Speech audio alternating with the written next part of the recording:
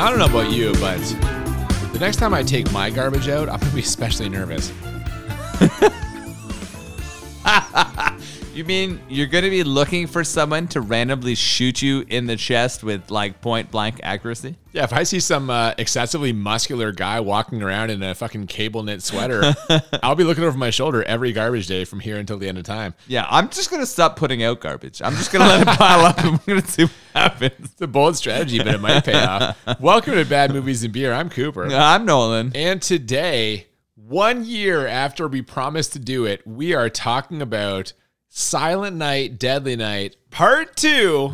It is the sequel that was so perfectly set up by the original Silent Night, Deadly Night. I required a sequel. I called for it in our last episode. I was like, this must continue, and they've given it to me. They really have. Are you happy that they did? Or in hindsight, do you kind of wish they just left it alone? I mean, we're going to talk about that when we get to our reviews at the end of this episode. Oh, we will indeed, for sure. But before then, this was not only our Christmas episode, our second last episode before we take our mid-season break. This was also perhaps our most exciting and ambitious beer selection because we have chosen today to take on, and we've already started, if you can't tell from our voices, the 12 Beers of Christmas pack from our friends at the Whitewater Brewing Company. 12 beers, each unique, only released this time of year. How excited were you for this week, Noel? So excited. This is a lot of delicious beers for us to try. We did a draft-style beer selection and consumed several of those beers thus far. Yeah, so quickly right now, we'll cut to the audio footage of us unboxing and drafting these beers earlier, then we'll come right back for the actual episode. But this is us unboxing the beers and making our selections. Do this, like, we're going to draft these. Yeah. We're just going to draft them. So we each get 6, but we don't know what's in there. And I'm a little nervous about missing out on something good or ending up with something bad. So for our special Christmas episode, we're breaking into a 12 Beers of Christmas pack by Whitewater Brewing Company. Yeah, we enjoyed their Wild Bog beer way back when we watched and talked about Swamp Thing in our third ever episode. And here we are, 46 episodes later. Yeah, they are awesome. They're out of, not quite out of Ottawa, but they're off the Ottawa River. In another smaller town. They have a brewery and also a pub location. And it was sort of 3 friends who created it together. They were sort of adventurous people. They'd done a lot of travel, but they kept coming back to whitewater rafting on that river. And they decided to open the brewery together. And I love the amount of different beers that they offer. I've ordered off them online a few times, and you've shared some tremendous ones with me. The peanut butter banana stout shake, it was just incredible. Well, and that's a one-time, like that's just in their winter pack this year. They do a winter pack every year in addition to the 12 Beers of Christmas, but they regularly have the peanut butter shake, which is fucking awesome. That's one of my favorite beers ever. This year, yeah, they did peanut butter banana variety. You famously love bananas and banana-flavored things. Yes. So adding a banana flavor to something just gives it like a +2 in my flavor rating. Well, maybe there'll be some banana in here. You never know. So how are we going to do this? We're going to draft. So each of us are going to get 6. Who gets to go first? And are we going one after the other after that? Okay, well, this is the thing. So one of us is going to pick first. The next person is going to get 2 picks in a row, and then we're just going to alternate. Okay. So basically, you either get the first beer or you get the second and third beer. So okay. All right. Hard to say which one's more valuable. That sounds fair. And are you going to crack this open and tell people what we got? Or are we going to take turns pulling this out? Yeah. But first, do you want the first pick or do you want 2 in a row? I think I would rather have the 2 in a row. That's great because I want the first pick. So that's perfect. All right, okay. I want to have the first crack at whatever. So we're going to open this up. We're going to see what's in there. And they are numbered, by the way. They're numbered from 1 to 12. So we'll do this in order. What do you say? Yeah, all right. Sounds good. All right. So the number 1 beer in the 12 Beers of Christmas, the first beer. Ooh, it is a cranberry candy cane blonde ale. Oh, I like the blonde ale part. Cranberry, I mean, we had the Wild Bog was cranberry beer, I believe. Cool. Every year in Whoville, Martha May Whovier has the best lights. We've fashioned this cranberry and candy cane blonde to shine just as bright. With a pinky hue and flavors reminiscent of your favorite holiday treats, Martha May Whovier will give you that nostalgic feeling of seeing the first Christmas lights of the season. I don't know if we have time to read the synopsis for all of these. All right. We'll do that for one, but that's cool. All right. They all have number 1. Cool sayings. Yep. Beer number 2. What do you got there? Malekiliki Maka That's that Christmas song. It's the Yeah. way to say Merry Christmas To you. on a bright Hawaiian Christmas day. Mm-hmm. A pineapple and buckthorn berry sour. Yeah, I'm okay. intrigued. That one's 5% alcohol. That one's up your alley. Okay, let me It see is. number 3 here. All right. This is a Winter Wonderland, number 3. It's a white chocolate stout Ooh. at 4% right here. Okay, that sounds very tasty. Mm-hmm. I might already be regretting taking the first pick and not taking 2 and 3. Okay. Shit. All right. Beer number 4. It's called Welcome to the Stage. It is a brandy butter ESA, which I believe stands for Extra special ale? extra special ale. I That don't doesn't sound like a thing. 4.5% alcohol. That's a nice smooth drinker. Yeah, Nice is that and one? Where's that one on your list so far? I don't want to reveal anything. Yeah. Oh, you're not giving me any info here to help me. Nope. Oh, this is a Christmas seltzer. Oh, what? Not even a beer? Yeah, not even a Interesting. beer. Here we've got an orange seltzer. That'll be refreshing, I bet. That one That'd be a kind of good- comes off a little bit different. Good palate cleanser. Surprise! This isn't a beer at all. Nice. it is. That's what it says right Yeah. on here, and it has the pictures on it out of A Christmas Story, the Red Ryder BB gun. There you go. Okay, fair enough. Beer number 6, Scotchy Scotch. It's a strong Scotch ale, 9.5% alcohol. And the quote in the back from Ron Burgundy with a little outline of Mr. Burgundy. I love Scotch. Scotchy Scotch. It sounds Here right it up goes down. my alley. Yeah, There no, was yeah. a few years there where I only drank Scotch. Raise a glass and stay classy. There you go. Classy I like guy. it. All right. Beer number 7, Family Recipe Barley Wine. Okay. I'm wondering where that's going to go in the. I've never had barley wine. What's barley wine taste like? Oh, maybe you should draft it early. Number 1 pick. No, that's insane. I'm not going to go number 1. I don't even know what it is. All right. Number 8, it was an ugly tree anyway. A smoked spruce blonde ale. 5% alcohol. Again, blonde ale. I like the sound of So that. we got spruce in the actual brew of this. I guess so. All right. This one's called Yule Log, and it is a Scottish whiskey oat ale. Ooh, my. Coming in at 6.5% here. That's lower than I would have guessed. Okay. Yeah, not super high. We're definitely getting a lot of English or European style brews here. I think that makes sense, I guess, with the holidays. I was going to say, these sound very wintry, right? A lot of like things that are going to, I think one of the Warm ones us that I up. actually said, like, These are warm all your going to belly. warm us Yeah. up, yeah. Number 10, Fig Pudding German Essential Amber. It's called Figgy Pudding. 5% alcohol. We filled up a can of good beer that tastes like a classic figgy pudding. So if you like figgy pudding, I don't think I've ever had a figgy pudding. well, take that in the barley wine 2-3, and you get some new experiences. Yeah, that's exactly what I'm looking for. Is I think barley wine should be yours. Should we lock it in right now? 2-3 is a good picks, No, that's okay. your number 1, isn't it? Well. Number 11. This is called Prosecco Ho Ho. Oh, okay. Oh, really? Yeah, and it's a mimosa sour. Ooh, Yes. all right. It's an extra light beer at 2.5%. Now, that sounds intriguing. Pop the Prosecco and pour the orange juice. Santa Claus is coming to town.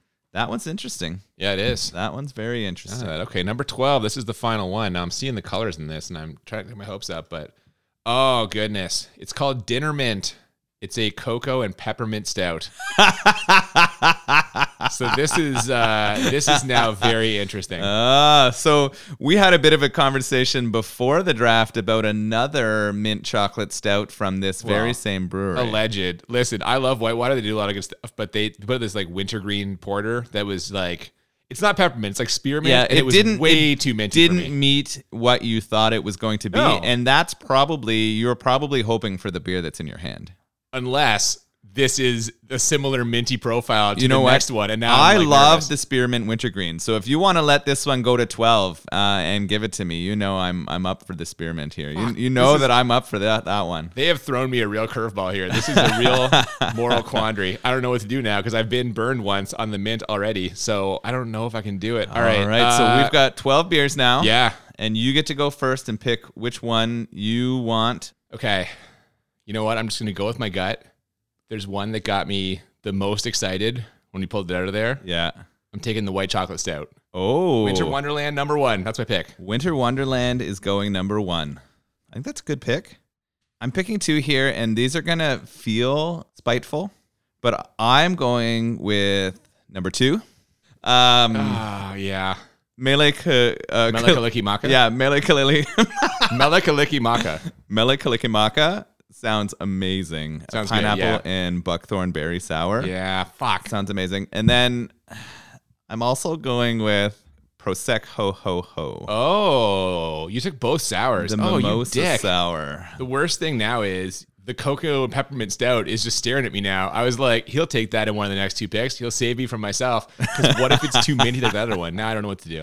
Oh, yeah. Oh, I've been burned before. That's the problem. I'm going to go with the smoked spruce blonde ale. Number 8. I'm taking Number 8. Okay. I'm going to go for the candy cane blonde ale here. the cranberry one. Yeah. Yeah. Okay. I thought about that. I looked at it. So Cooper's on the clock. He's having a hard time deciding here whether he wants to go for that mint. God help me. I'm taking the cocoa peppermint stout. I have no choice. Okay. I think that's a good choice. I think it's going to be delicious. I think it's peppermint and not like the wintergreen spearmint. I'm optimistic. In many ways, optimistic. I wanted to take that as my first pick. Yeah. But I also wanted the decision to be out there for you. Would you be open to a trade? We'll talk about it later. Okay. Yeah, I'm not ready to give up anything. Like I want to negotiate from my full position of 6. Gotcha. I want to see what I have here because it might have to be one where we switch 2 instead of switch 1. I hear you know what you're I saying. mean? Yes, Yeah. I know exactly what you mean. Yeah. All Okay. right. I'm just looking at what's left here. I've got the figgy pudding around still, the Yule log. We've got the barley wine. Christmas seltzer. We also have the scotchy scotch. and the brandy butter. Wow, there's a lot out here. I think I'm going for the figgy pudding. Okay. I don't know what figgy pudding tastes like, and I'm about to find out. We're going to find out for sure. Yeah. All right. In that case, I am going to guarantee that I get some fruitiness over here. I'm taking the seltzer. I think the seltzer will be a refreshing change of pace. Not technically a beer, but I'm excited to try it. Taking the seltzer one. All right. I think that was a good choice for you. I was thinking about that for a while, and I think you did a good job with that choice. I am going for the scotchy scotch. Oh, thank God. 9.5% Not sound like a beer for me. of strong scotch ale. Okay. I think this is going to be the perfect beer to complement the delicious sours I already have chosen. You fucking asshole. All right. I'm going to take the brandy butter ESA because it's like a lower ABV. You want it's not the barley smaller wine. 4%? Yeah, okay. Plus, I'm not a whiskey guy, so I don't think the whiskey flavored one's up my alley. Not to tip my hand on the last pick here, but Yeah, well, I'll take the whiskey for you then. I'll Oh, take fuck. the Yule log. I'm All right. going with the Scottish whiskey oat ale. I think as someone who hasn't had a barley wine before in your life, it's about time. as you roll it over to me. So now I've only got 4 beers here out of 6. I got the seltzer, I got the barley wines. This isn't even like I have 4 beers and 2 other beverages. Barley wine is considered a beer, I think. Okay, fair enough. I think if you were to categorize it, it's a style of beer. Even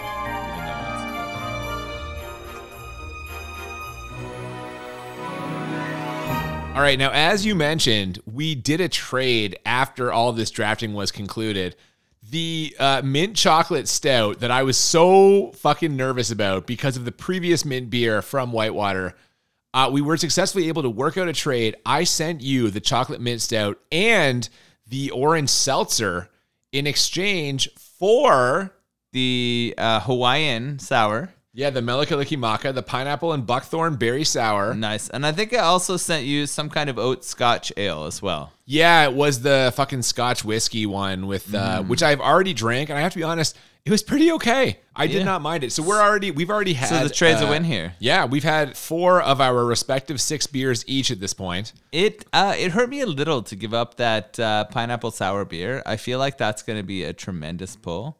I traded you that for one of the 2 beers that I have left here. It's the Dinner Mint, the cocoa and God bless you for peppermint taking that mint. off my hands because I am so nervous about it. And the fact that your cranberry candy cane beer had that same mint flavor as the other one we tried, I feel great about this trade now. I am confident, fairly confident, that's going to taste exactly like the wintergreen mint lifesaver beer I had before from them that I did not enjoy. Which is fair. And then the last one I have left is the Prosecco Ho Ho Ho. That one I'm a little jealous that you got. I'm Yeah, excited to try mimosa that one, sour. I am going to enjoy finishing on this. I think I'm going to go with the stout first and then finish with the delicious light mimosa sour. You're ending on a high note. I'm ending on a Oh. barley note. I'm not So sure about are that. you not drinking the barley first? Nope, I'm going with the pineapple buckthorn berry sour first. I'll leave the barley wine for the end. I'm going to hold you to finishing that barley wine then. I'm going to be an man, don't asshole. be like that. I'm going to make you finish that beer. If Being a you're real going to open asshole. it last, you're going to have to make sure you finish and enjoy all of that. Well, enough talk. I say we get into it and we can get on with this movie because because we've been talking about beer for the last 15 minutes. So let's This is do the it. longest beer talk we've ever had. Producer John must be thrilled. That guy wanted more beer. So here we go. We open with some vaguely ominous music. To be honest, this music almost kind of sounds more soothing. And we fade in on a tapping foot. The camera tilts up to reveal an extremely muscular man holding a cigarette, staring anxiously at the wall. And guess who it is? The brother from the end of Silent Night, Deadly Night. It's little Ricky, and he is all grown up. Dude looks like he bench presses minivans. He's huge. This movie is all about a person who witnesses his family being murdered by Santa Claus and then goes on to grow up in an orphanage and is being traumatized by that experience. Yeah, and this is the younger brother of the main character of the first movie, who himself witnessed Santa Claus murder. And so this is it's the groundwork has been laid perfectly for this sequel. And here we are. We then get a dead center close up of his face. He is staring at us, which is broken up by an orderly entering the room with one of those old time reel to reel tape recorders. And for a split second, I was like, "Is that Patrick Ewing?" I thought it was legendary New York Knicks center Patrick Ewing for a second. It looked kind of like him. Oh, I mean, it clearly is Patrick Ewing playing that role. It's definitely not. Let's be clear. So we get some eerie music as we start getting into this sort of setup. We know that this is dated, right? We know that they're using reel-to-reel equipment to record what's happening. Well, the owner of that reel-to-reel tape recorder enters the room shortly thereafter. He's an extremely well-dressed man. He's the psychiatrist, Dr. Bloom. He's dressed like he's going to a funeral or a black tie gala. Yeah, I mean, this man is trying to be professional. He says he's not kind of afraid of him, and he's trying to show that he has gone through this before, but he's not pulling it off for me. Yeah, he introduces himself to Ricky, who isn't super receptive to the idea of psychoanalysis. We can tell because Ricky gets up, walks towards the doctor, and says, "Well, what makes you think you can bullshit your way into my head? Like every other pencil neck piece of shit."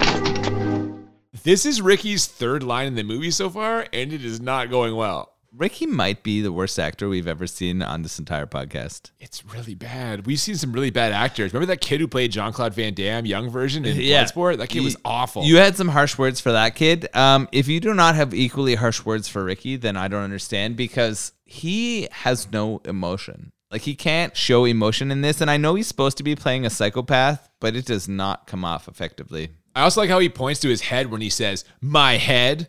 Literal gesture is such an underutilized part of the great actor's toolkit. So what I'm trying to glean from this is I feel like Ricky's on death row.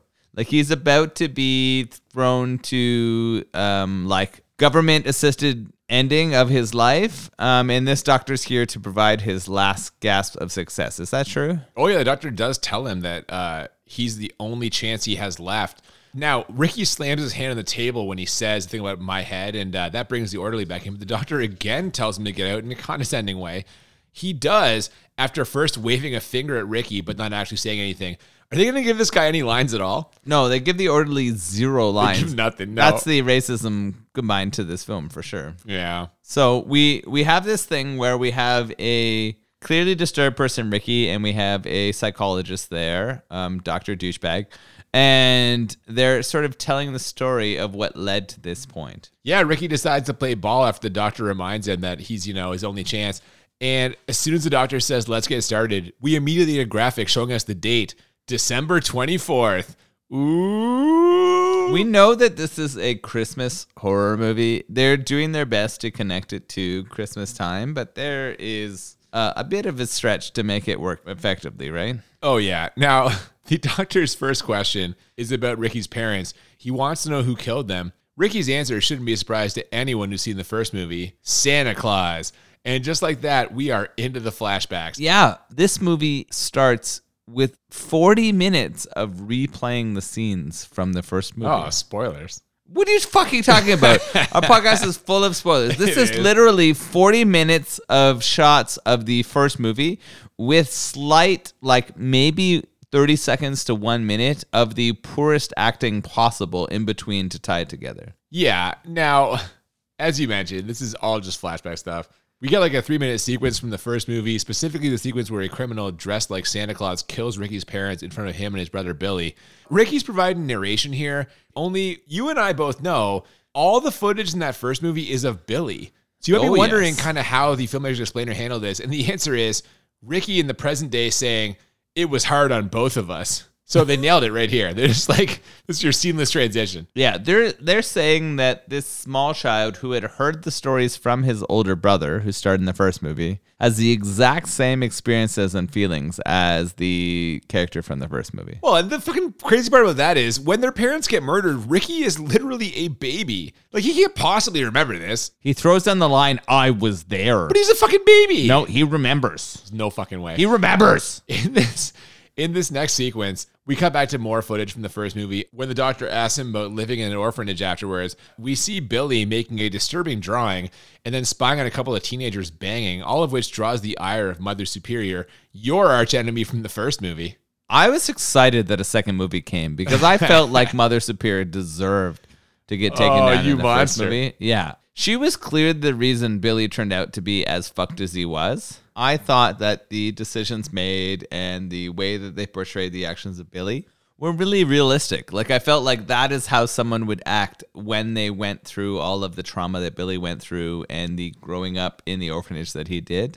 No wonder he turned out to be a fucking serial killer. Well, in keeping with what you're saying, this sequence ends with her whipping Billy with a belt, and they bring us back to the present via some alternating cuts of Ricky saying he was naughty, one word at a time in between whips.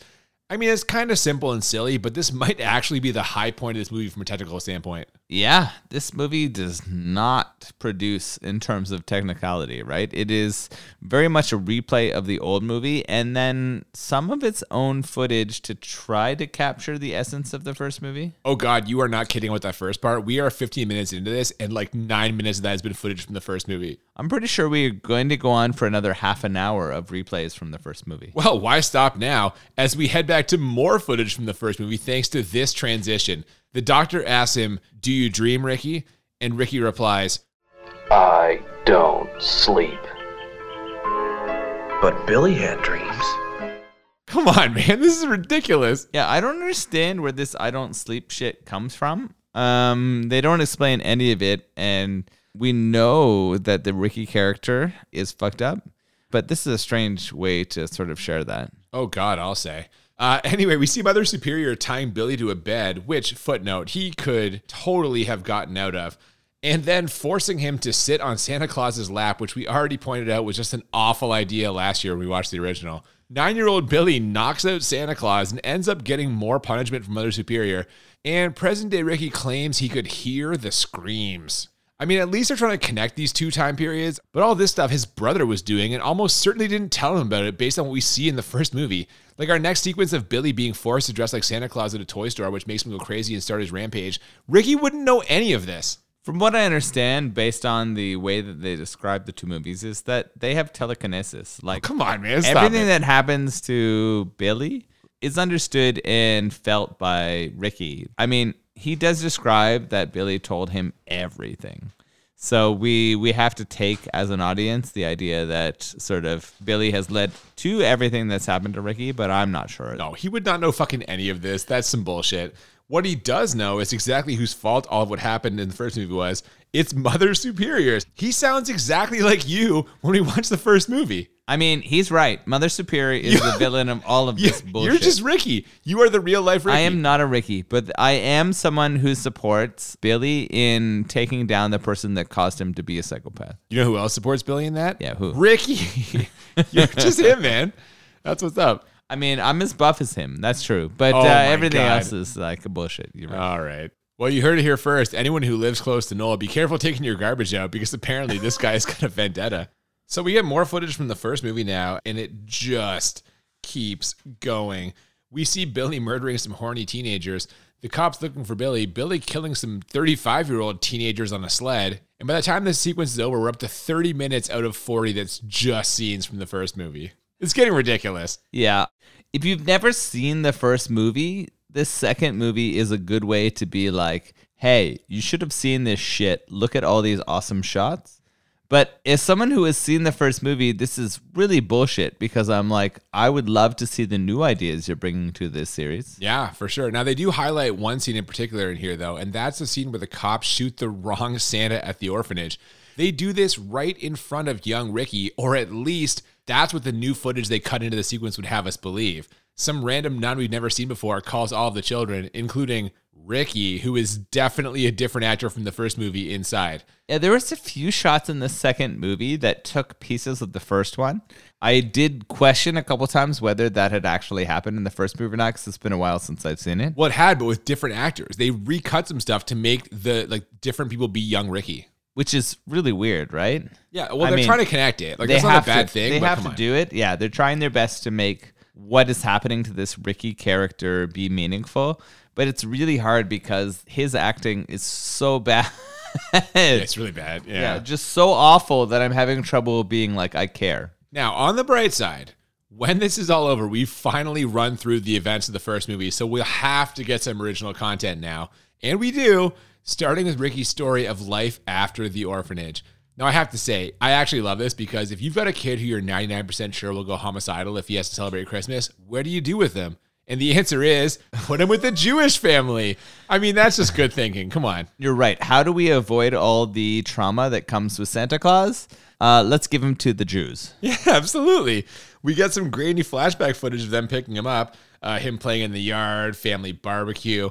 And then we get a scene that shows us that little Ricky is still clearly traumatized by his past, as a couple of nuns walking down the street and then a red sheet causes him to flip the fuck out. Yeah, he goes into what his new mom calls almost like a seizure, as he sees these nuns and sees their red sheet and panics. She realizes too late in the scenario that this is a bad thing for him. He asked for her help several times, but she finally clues in too late and pulls him out of that situation. So at least there's nothing dramatic that happens here, but we know that Ricky's not okay. Yeah, now the Rosenbergs decide to stick it out with him, though. They're kind of debating this, but they know he needs us, so they're being good role models here.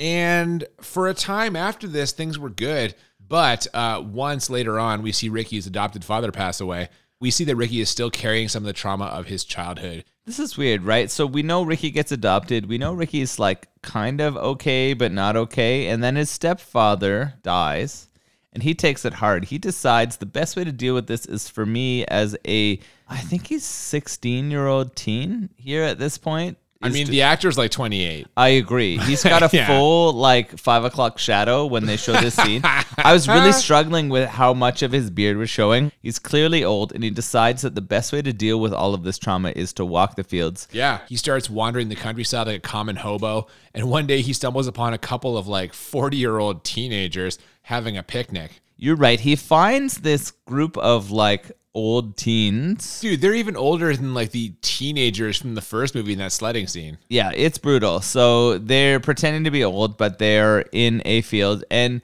something that's become sort of I don't know if it's a trope is the right word in the Silent Night, Deadly Night movies, is that the man wants sex no matter what. Well, yeah, what at first seems like a lovely afternoon takes a turn when the male teenager drunkenly forces himself on his date.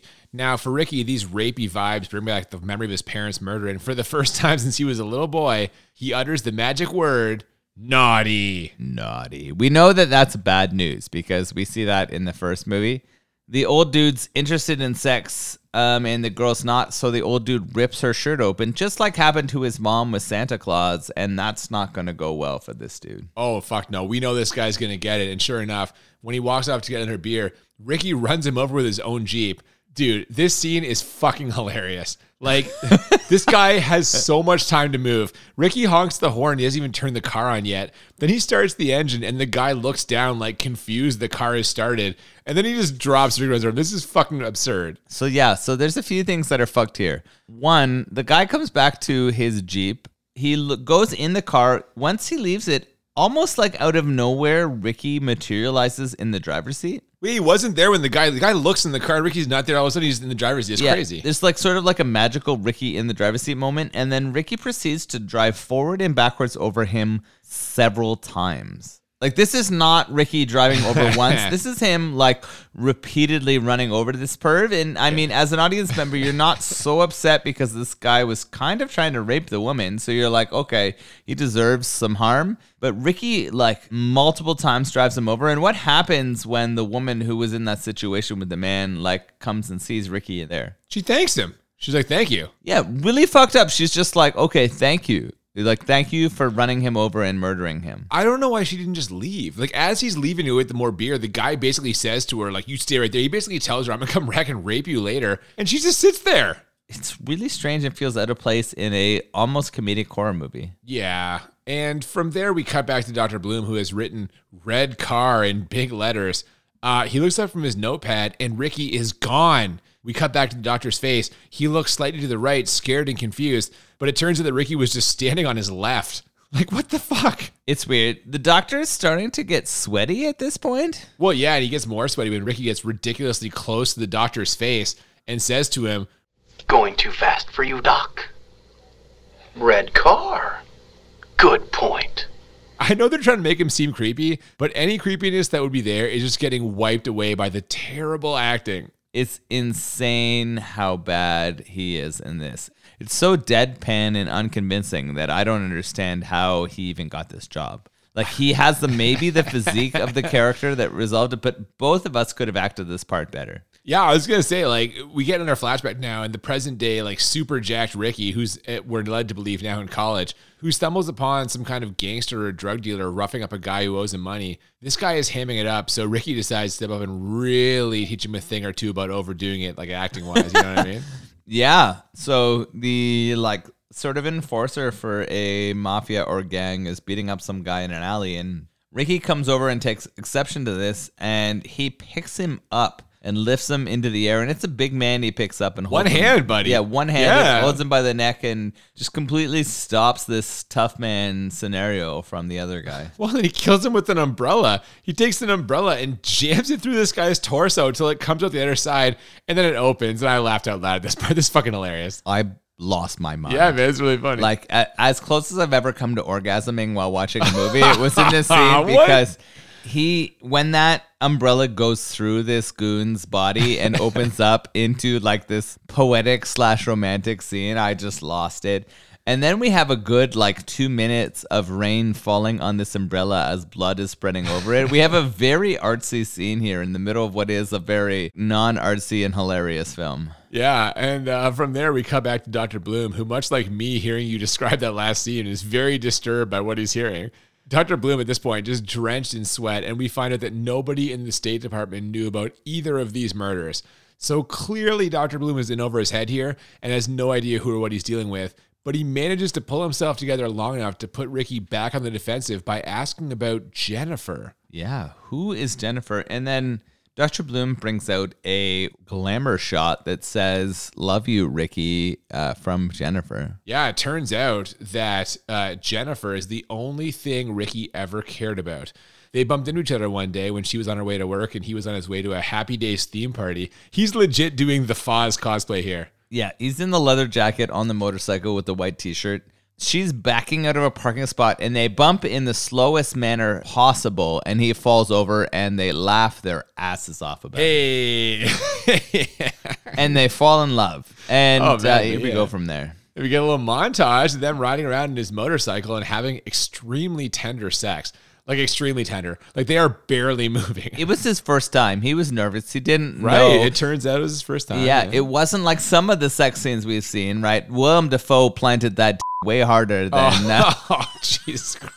I mean, Madonna needed to be... Oh, my God. All right, Yeah, let's all right, just never rein mind. it in here. Yeah. Now, it turns out it was his first time, like you said. He actually thought it was her first time, too, which is almost certainly setting her up for trouble. Like, as soon as you said that, I'm like, oh, fuck, this girl's dead. Like, this is not good. This is going to a bad place. Very quickly, we transition from their first sex scene to a time where they're at a movie theater. God damn it. This scene is fantastic. If you only watch one scene in this movie, this should be one of the scenes. There's a stereotypical obnoxious loudmouth making terrible jokes, throwing popcorn. He's there with the friend who is like sitting next to him, seeming embarrassed the whole time, which for me, this part was like the most confusing part of the whole movie to me. Like, these two guys are clearly friends, but is this the first time these two have seen a movie together? Because if so, why isn't his friend like, dude, what the hell are you doing? And if not, why is his friend at the movies with them? Like, the loudmouth is your classic movie theater asshole. Why would you enable him if you're the friend? I spent like way too much time thinking about this. You're just like, what the fuck? How did this happen? You're right. The friend did nothing as the guy in the back was clearly being an asshole. You knew this was going to come back to haunt him because it was not going over well with Ricky. Oh no, what a dick this guy is. He totally deserves what he's going to get. He deserves to get murdered in the movie theater. You know what? I'm just going to say it. Yes, he does. This dude has no redeeming qualities. I'm fine with Ricky killing him. But, okay, so this weirdness is not why I love this scene so much. The reason I love this scene is what happens when Ricky asks his date what the movie is about. Oh, it's great. It's about this guy who dresses up like Santa Claus and kills people. What? I fucking and shit simultaneously as this happened because I was like, This reaction is incredible. I can't believe that they are watching the first movie in this movie. Oh my God, that's what it is. Yeah. The clip from the movie they are watching is a clip from the first Silent Night Deadly Night. So it's like this in his head, or they're doing a meta thing. Like, I can't figure this out. It's extremely meta. Like, they have already played 40 minutes of the first movie in this, and then during the new parts of this movie, with hard air quotes new, they throw down that they are watching this great movie, which was the first movie. Like, the fuck that they are like fucking each other off so hard when they were making this that I can't handle it. It's too much. Yeah, I still don't understand whether, like, because that is footage from the first movie. So he's described for us other stuff in the first movie that he lived through, but now we're getting events from the first movie on the screen. And so part of me is like, could this possibly be in his head? Like, is he just imagining this because he's mad at the fucking guy in the back? Either way, it's like someone flips a psycho switch because Ricky immediately goes like stone-faced, says, punish, then gets up to kill the loudmouth. But the weird part is, Jennifer doesn't find this like strange at all, or at least not strange enough to go ask him where he's going or follow him or stop watching the movie. Like, she just sits there like, oh, Ricky. I mean, you're right. She doesn't find it a big deal that he goes back and then like murders the dude in 3 rows behind. She gets distracted from like stopping that by her ex-boyfriend showing up. How the fuck are we in like a 6 to 8 person theater and 2 of the people are her ex-boyfriend and his new date? Well, yeah, now that her insanely strong and insane new boyfriend is gone, like you said, she gets a little visit from her ex-boyfriend. That's Chip. And the first thing that occurred to me watching him show up is this dude's hair is terrible. It's this weird, like, orangey blonde dye job mullet, but his dark roots are growing out. Is this supposed to be like a punk thing? Because he sounds like a classic rich kid 80s villain the way he talks, and he's wearing a cardigan over a collared shirt and tie. So what the fuck is this hair? Yeah, this guy's supposed to be an asshole, and he really is. He's way overconfident. He talks about f***ing her in his car and other places, and you know this is going to come back to haunt him. No, Chip. Just no. Stop it, Chip. Yeah. Stop it, Chip. Well, I mean, his name is Chip, so you know he's an asshole. If anyone listens to the show and their names is Chip, I'm sorry, but fuck you. You're an asshole. To apologize to any of our listeners whose names happen to be Chip. Anyway, even though Ricky laughed a while ago, it takes him like 5 minutes to get up to where the loudmouth was sitting to finish him off. And then he also kills the guy's friend, which, what did that guy do? The guy didn't do anything. Oh my God, I did not see the guy's friend get killed. Well, he's not in the seat anymore. He's in the seat, and the guy turns around to like say something to him, and now he's not there anymore. It's fucking Ricky, and Ricky just kills this guy. I don't know what happened to the friend. The friend's so you're inferring that his friend got killed. Oh, I'm sure he got killed. Oh, I thought he went for popcorn and Oh my God. Yeah, I didn't know. All right, the next day, Ricky and Jennifer are taking a nice stroll through the neighborhood when they happen to bump into Chip, who's working on his car and has apparently gotten his hair re-dyed in the last 12 hours. He's got no more dark roots showing. Chip makes a move on Jennifer right in front of Ricky, and when Ricky tells him that's enough, Chip basically pulls a literal, that's what she said. Yeah, that's not the way you want to approach this new relationship. Our Ricky character thought she was a virgin, and now the fact that he knows she isn't is not a good thing for Chip and or for our female character. Oh no, he doesn't like that at all. So he holds Chip down and attaches jumper cables to his tongue, then electrocutes him until his eyes pop out. How would you describe these special effects, Noel? I thought this was one of the poorer special effects. I've been impressed, like in the first one and in many of the scenes of this one, the actual gore and scenes feel pretty real, right? Like Chip's plastic head did not put you over the top. The Chip plastic head was pretty poor. I was like, that's a tough one. That was a big stretch for me. I don't blame you. Jennifer is mortified by all of this and starts yelling at Ricky about how he's out of his mind, how he could kill someone, and blah, blah, blah, blah, blah. Women, am I right? Oh, Just you were nattering. happy about what's going to No. come next is what you're No, saying? I'm Yeah, not. you I'm were just excited. joking. You were like, yeah, she's not a virgin. No. She deserves to be fucking strangled to death. Not at all. As she's doing this, the director mixes in some quick cuts of Mother Superior explaining how punishment is necessary and punishment is absolute. And sure enough, this all ends with Ricky deciding to punish Jennifer. I mean, we clearly see at this point that Mother Superior is the problem in all of this. She caused all of the murders in this and the first movie. It's tough to argue that fact. It's also tough to argue that Ricky is just an insanely bad actor. But I think that because of that, the actress playing Jennifer has kind of flown under the radar here because she's really bad also. Out of nowhere, a security guard shows up acting like a stereotype of a 1950s cop. It is impossible to take this guy seriously. His hat's askew and the way he's talking, like, come on. The fact that he shows up right after our character has like murdered a couple people is hilarious. Nobody called this in. He was just on the scene at that time. And he pulls his gun on Ricky, and what happens? Yeah, the mistake he makes is he pulls his gun, like you said, and he gets it right up in Ricky's face. That's a problem because it takes Ricky about 3 seconds to turn the gun around on the guy and just put a bullet in his brain. So he's dead. And now it's Ricky's turn to go on the rampage. He starts walking around with the security guard's gun and quickly blows away a couple of people. First, some random guy who comes out of his house, and then, in the most famous scene in the movie, a guy who unfortunately picked the worst possible time to take out his trash. Garbage day! Huh? No! So this is really weird. I'm happy we're getting some action in Silent Night, Deadly Night 2. How did Ricky get so good at fucking shooting a pistol? He seems to be like deadly accurate with this thing, and he seems to be loving every time he murders somebody. Oh, he's having the time of his life for sure. He's laughing like a maniac. But I will say, the accuracy with the pistol thing, not so much in the next scene. After passing on killing a little girl with good manners, he spots an approaching car, and after twice missing the driver, he shoots the car in a way which causes it to lose control, barrel roll off a dirt pile, land perfectly right side up, and then explode in the biggest ball of flames you've ever seen in your whole entire life. I give this whole entire sequence an 11 out of 10. This is just a great, great scene. -1. Stop it. -1. Come on. You cannot fucking pull this shit on me. You shoot a car once in the radiator and make that shit explode. The car exploded from the roll, not from the shot. Bullshit. What do you mean? It didn't explode right away. No, it rolled Bullshit. first. This is Come on, this is another hilarious. one of those fucking car shoot it explode scenes that just completely turns me the wrong way. I was angry after this happened. Great This scene. is all just an insane scene of Ricky going off. He's going off all right. It seems like he's really feeling himself now as he just keeps laughing and walking. In fact, he walks right past a couple of police officers who have him dead to rights and order him to drop the gun and surrender. He's got other ideas, though, and Ricky brings the gun up to his own head to finish himself off once and for all.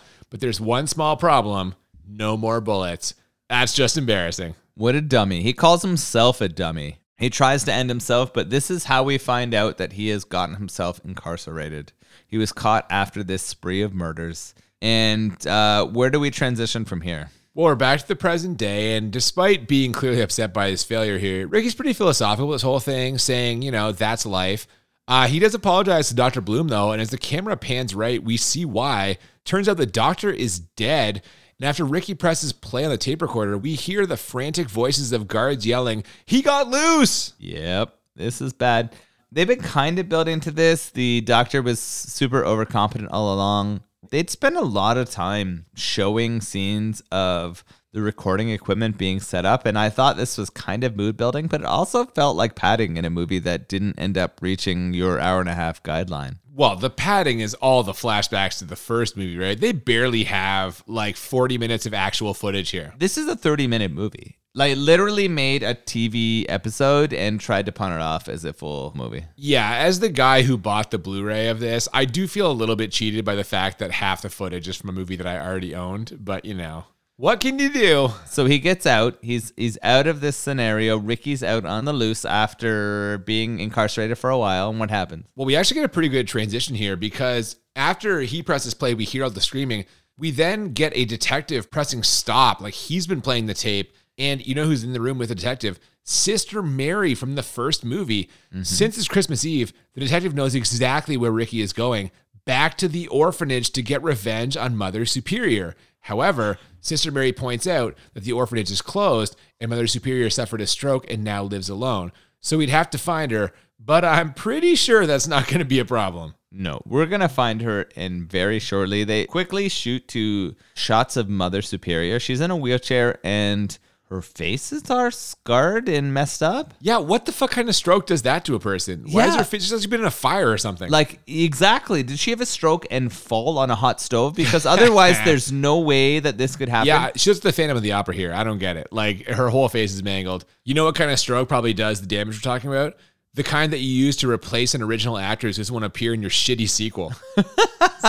Yeah, I mean, good for you. I didn't notice that it was a different actress. I mean, maybe that was 100%. clear. Yeah, okay, Yeah. different actress. Okay. Sure enough, after quickly murdering a Salvation Army Santa Claus and putting on his suit, Ricky's able to track her down right away by using the absolute height of 1980s technology, a phone book.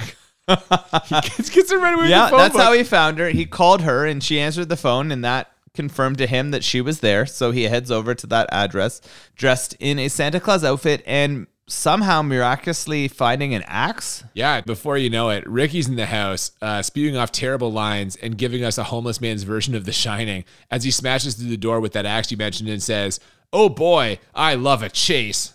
That's not exactly here's Johnny, but I guess they can't all be winners, you know? Yeah, this is pretty lame. She locks the door and then he's through it in one or two swings of that axe. And it is not Shining-esque quality performance. You are right. There is no way that this actor lives up. No, not even a little bit. He catches Mother Superior at the top of the stairs and is about to axe her, but she dives out of her wheelchair, tumbling down to the floor below. Luckily, her extra wheelchair is down there, and she manages to roll into the kitchen, grab a knife, and now she's going on the offensive. He's starting to come off better as the Psycho Santa than he did in any of the other scenes in the movie. Like, this is the only moment where you're kind of like, oh yeah, this guy who can't act actually seems like a psychopath. And that works for me as he's chasing her with the axe. The fact that she falls down the stairs and has another wheelchair available is laughable, I think, in many ways. But then she heads to the kitchen and grabs a knife, and now we have our standoff. Yeah, they end up facing off and shouting at each other, him blaming her for her problems, her saying he's naughty like his brother and needs to be punished. And Ricky seems to get the last word, raising the axe above his head and saying, Naughty this!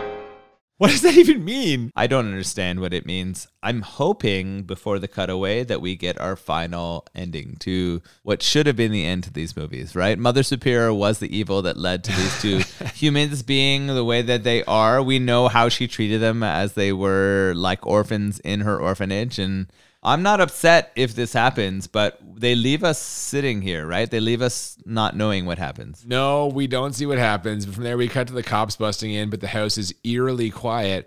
And when they make their way into the dining room, they find Mother Superior sitting calmly, or so it would appear. But when Sister Mary puts her hand on her shoulder, Mother Superior's head falls off. Damn! I celebrated a little bit here, to be honest. I mean, I'm not happy that anyone's murdered, but if anyone deserved it, it was this woman who caused these two to be murderers. Fair enough. Right then, Ricky jumps out from somewhere, yells boo for some reason, and immediately gets shot like 17 times by the police. Yeah, why the fuck did he yell boo? I don't know. This part blew me away. He had what he wanted. He killed Mother Superior, and all of a sudden he jumps out with an axe and yells boo like he's Casper the fucking ghost.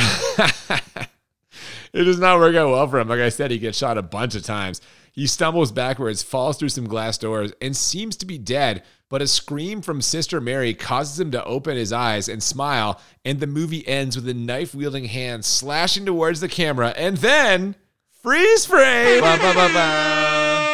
Which, like, did he ever use a knife at any point in this movie? No.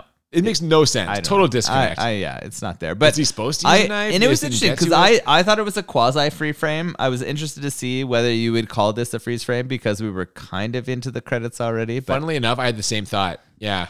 I don't know. It does. It's a hand and it freezes, but it's unrelated. It's not like he's freezing in the moment, which does affect my rating, and we'll talk about that in just a second. So you're not getting a full +1 right I there. don't want to spoil it. Okay. But no, I'm not doing it. Yeah, all right. Fuck that. It's not All right, fair. It doesn't work. Right. So yeah, and then we're in the credits, and like even these credits, the credits of the first one, a traditional Christmas song sung by a choir of children, strangely haunting in light of the effects before. Yeah, great. These credits, Yeah. The first movie was so good. It really was. This is one of those scenarios where you set expectations so high and then you show all the cool things from the first one and then produce a bunch of poo to follow, and it just doesn't happen. No, man, they set it up like, again, I said this when we watched the first one and I stand by it now. Just a tremendous way to set up a sequel. Oh, the yes. brother being there, the pan up, he says naughty, we're out. You know the sequel is coming, but then they get the sequel and they just fumble it. This is the second time I've watched it. I saw it another time and I came in partway through and I literally thought I was watching the first one. Yeah, exactly, I was like, Silent Night, Deadly Night, this is amazing. I love this movie. And they're like, no. This is the second one. Yeah. This is the second one. And I was like, what are you talking about? And then it started transitioning into those scenes that were Ricky instead of Billy. And I was like, oh, okay. Yeah, so I think this seems as good a time as any to transition into our ratings for this because we're already kind of talking about how we felt about it.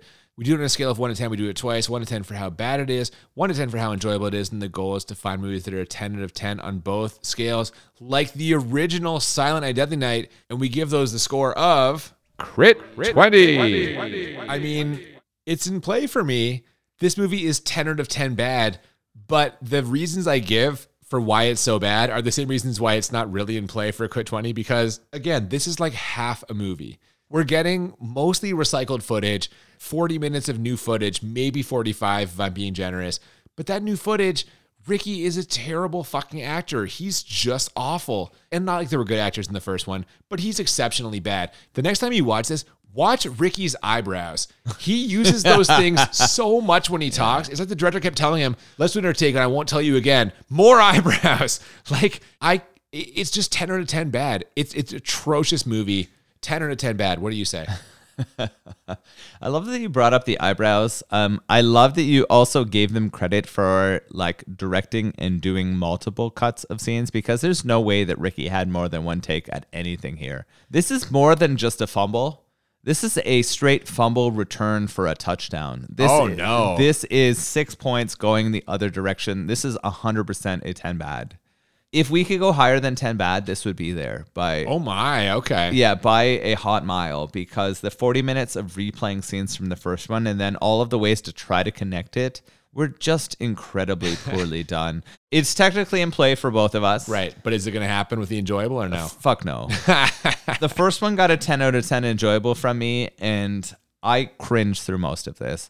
I like that they replayed some of the great scenes from the first one in that, like, that is the most enjoyable part of this entire movie. Now, I will say a couple of the scenes where Ricky goes off later in the last half an hour of the film are entertaining. Definitely. Even though the effects are pretty poor, I like the scene where he takes out Chip. There was one other kill that he takes down. I think the running over the guy is also pretty hilarious. That's very funny, yeah. Right? And you don't hate on that. Garbage Day is hilarious. Garbage Day too. I had some burst out laughs. So that did happen to me because it was so bad, right? I had some burst out laughing. So where do we land though? My enjoyability was a 6. Oh, wow. Okay. My expectations were so high based on the first one that this didn't come anywhere near it. There were a couple funny, well-done periods, but the acting and execution of this were just so poor in comparison to the first one that I couldn't give it any higher. Okay, we're a little bit apart here because I actually have it as an 8 for enjoyable. Wow. I mean, the thing is, when he's walking around laughing, killing people in his fucking sweater, like Garbage Day, that sequence is tremendous. Like I said, 11 out of 10 for that sequence. You could believe that actor is a psychopath. That is the only possible role that guy can play and feel okay. Yeah, he's terrible. He's a terrible actor, like you mentioned. But because of that, I was laughing at many things as well, like you were. The old footage is great because the first movie is great.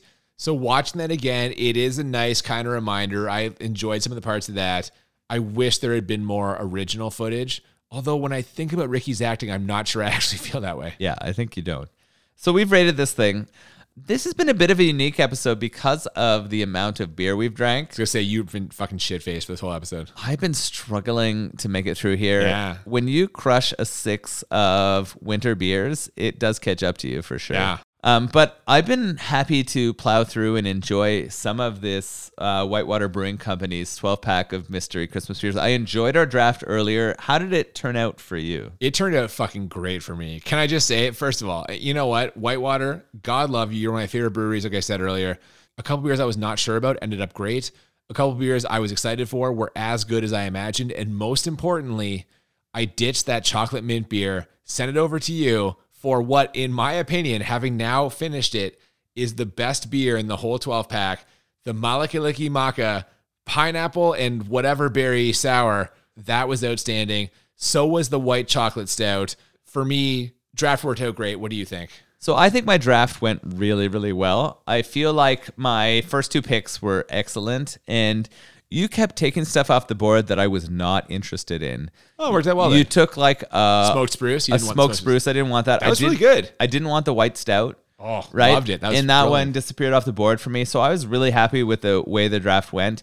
I really enjoyed the cranberry candy cane beer, although the mint takes over. You got to change that mint. No, and so that's a little bit strong. I really liked the Scotch beer that I had. It was way less alcoholic feeling and way smoother. The figgy pudding surprised me. I liked it. I am questionable on raisins in general, and figs are kind of like giant raisins. But I enjoyed the figgy pudding beer. I did not enjoy the chocolate mint beer. All 12 of these were not winners, but it's hard. They can't all be winners. I'm so sad though, because I traded that for you for your favorite. I I know. could have had that other one, and I dodged a huge bullet there. I saw it. I got excited. Then I thought to myself, what about the other mint beer I had from them? And it's exactly based on what you described, exactly what I thought it was going to be. So I'm so glad I got it from underneath that man, rock. what a kind human I am. that's Because very sweet of you. Thanks, otherwise, if it didn't, then it just seems like a sad move for me. It's a hell of a Christmas gift for me. I appreciate it. Yeah, I mean, you provided all these beers, so thank you That's to you. true. I Best appreciate beer that. in the box. Go. I really enjoyed the Scotchy Scotch. I do like the last one I've had as well. Mimosa sour. Yeah, Mimosa Sour is cool too. Okay, fair enough. Worst beer in the box. Chocolate mint. Oh, absolutely. Okay. Couldn't even drink it at all. Barley wine, the worst one for me. Yeah, not a fan. No. It's just too strong. It tastes kind of like root beer. Yeah. And I just don't like root beer. Like if I was the kind of person who enjoyed root beer flavored So things, I we think I should would have like traded this. that. But for me, I'm like, So it's not the I right should flavor. have drank that, and you should have the mint chocolate one. I mean, I would have been the same boat as you. I mean, mint if I had chocolate. It's the another wrong kind of 9%er, I would have been like not podcasting anymore. mint. That's true. I would have been on your barely floor got right through now. this Yeah, one. I would have been on the floor. Yeah. You know what though? Overall, really enjoyed the experience. Whitewater Brewing Company. I ordered the 12 beers of Christmas last year. I will order the 12 beers of Christmas next year. It's a fun thing, cracking open that box, waiting to see what's inside. So thank you, Whitewater Brewing Co. Really appreciate it. If you have not checked out Whitewater Brewing Co. and you live in Ontario or can get the beers to you, try some of their stuff. They have so much good stuff, guys. It's one of my favorite craft breweries in Ontario. Any final thoughts, Noel? I'm wondering what we're going to do next year for our Christmas, because I don't think there's a Silent Night, Deadly Night. Oh, there episode. definitely is, but I think we're done with this. I think we don't. Ooh, there is a third. Okay. I don't think we need to go I don't- further down. I don't the think hallway we with this should watch it. franchise I now. think this one shut it down for me. Either way, let's talk about, forget next year. Let's talk about next week. Next week is our last episode of this first half of the season. It's also our 50th episode. And so we have decided to go big with a huge movie from the 1980s. Maybe even a bit of a controversial choice here because I'm not sure how bad this actually is. For our 50th episode and final episode before midseason break, we are watching Top Gun. Cruise. Kilmer. Anthony Edwards. Yeah, I was going to say, why are you not putting Anthony Edwards up there with the others? Because Young Meg Ryan. I'm not sure that this is a good choice for us, but I'm excited to watch it next week and see it. I have fairly fond memories. I remember there being some hilarious and fucked up scenes in this movie. There's a volleyball scene, yeah, which I volleyball think scene, stands yeah. out to everyone's moments. I think the McGillis and Cruz relationship's fucked, as far as I remember, and that should be interesting too. But all right, I'm excited to watch that again and drink a beer related. Yeah, see, I am not a fan of that movie. I've never been a fan of that movie. I think it's one of the most overrated movies ever. But hey, listen, you know what? I haven't seen it in a long time. I'm willing to be proven wrong. So please join us next week for Top Gun. In the meantime, if you have not already, please follow us on social media, Twitter and Instagram at the BMB Podcast. Yeah, if you want to send any suggestions to us, feel free to slide into the DMs of our social media or send us an email at the bmbpodcast@gmail.com. Absolutely. Like, share, subscribe, tell a friend. We'd love to hear from you. Join us next week for our 50th episode, Top Gun. Until then, I'm Cooper, And I'm Nolan. and we'll see you next time on Bad Movies and Beer. Keep it Billy, not Ricky. Oh, I like that. Yeah. You know what? The nightmare is about to begin again.